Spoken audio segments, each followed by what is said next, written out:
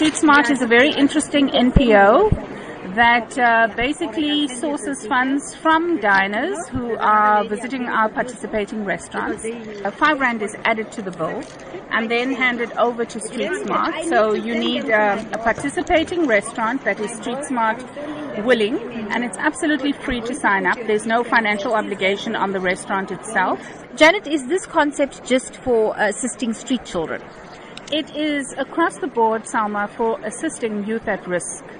So it is children who are living in homes, children who need assistance, and you will see that we have a list of beneficiary organizations that are also NPOs.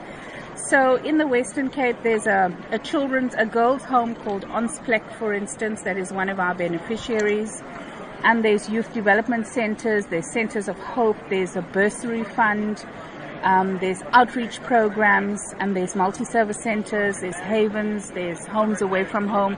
So it's a cross-section, but the key thing is children and youth at risk. So what does a restaurant then have to do to sign up to this program?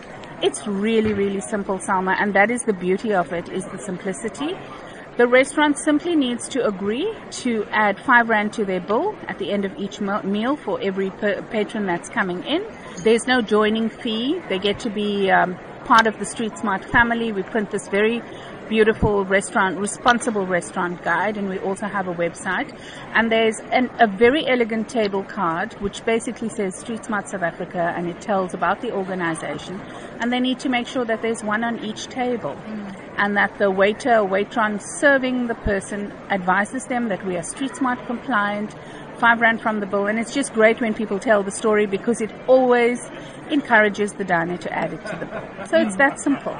But then how different is this? Because you're dining now with a moral conscience. Do you think it'll hang over you, or is it like something happy and meant for the true South African spirit of Ubuntu?